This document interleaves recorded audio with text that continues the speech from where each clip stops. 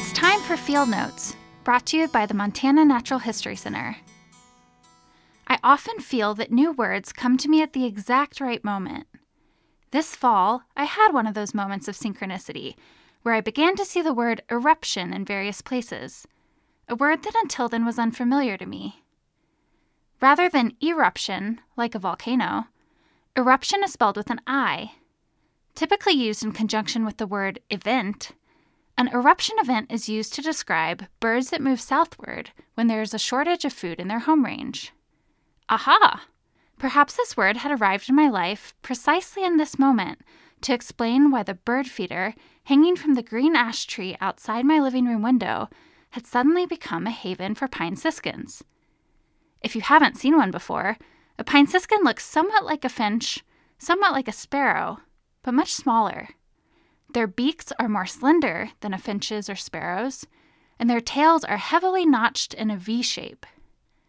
Their breast is distinctively striped, and they have yellow markings on the wing and tail feathers.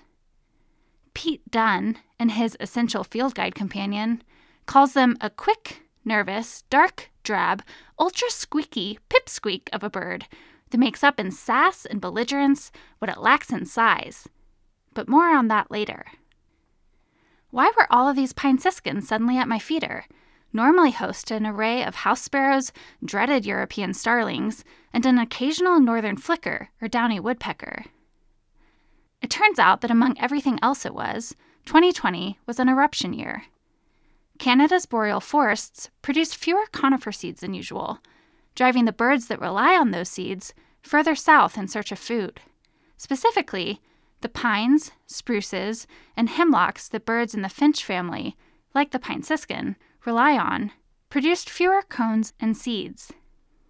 As with agricultural crops, tree cone crops can follow a boom and bust cycle of production. If a cone crop failure occurs in the year after a particularly abundant year, bird populations may be higher, having risen in the good year. Higher bird populations would then increase pressure on scarce food sources in the eruption year, driving flocks southward in search of food. The larger the geographic area and the more tree species impacted, the more bird species you'll see moving out of their typical winter range. In Montana, we're particularly likely to see birds affected by an eruption year, since in bird miles, we're not far from the Canadian boreal forests. In 2020, however, people as far south as Bermuda and as far west as Portland saw pine siskins, purple finches, evening grosbeaks, red-breasted nuthatches, and common redpolls, all birds you're likely to find in an eruption year. 2020 turned out to be one of the biggest eruption years ever recorded for pine siskins. Normally strictly diurnal, or daytime migrants, pine siskins were even recorded migrating at night this year, for the first time in over a decade.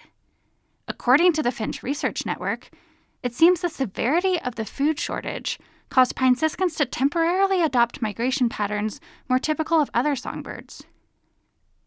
Back to Pete Dunn. His field guide tells us that pine siskins are known to be fairly fearless, constantly challenging occupants for their perches or standing their ground against larger birds. When feeding flocks are flushed, pine siskin is usually the last bird out and the first one back.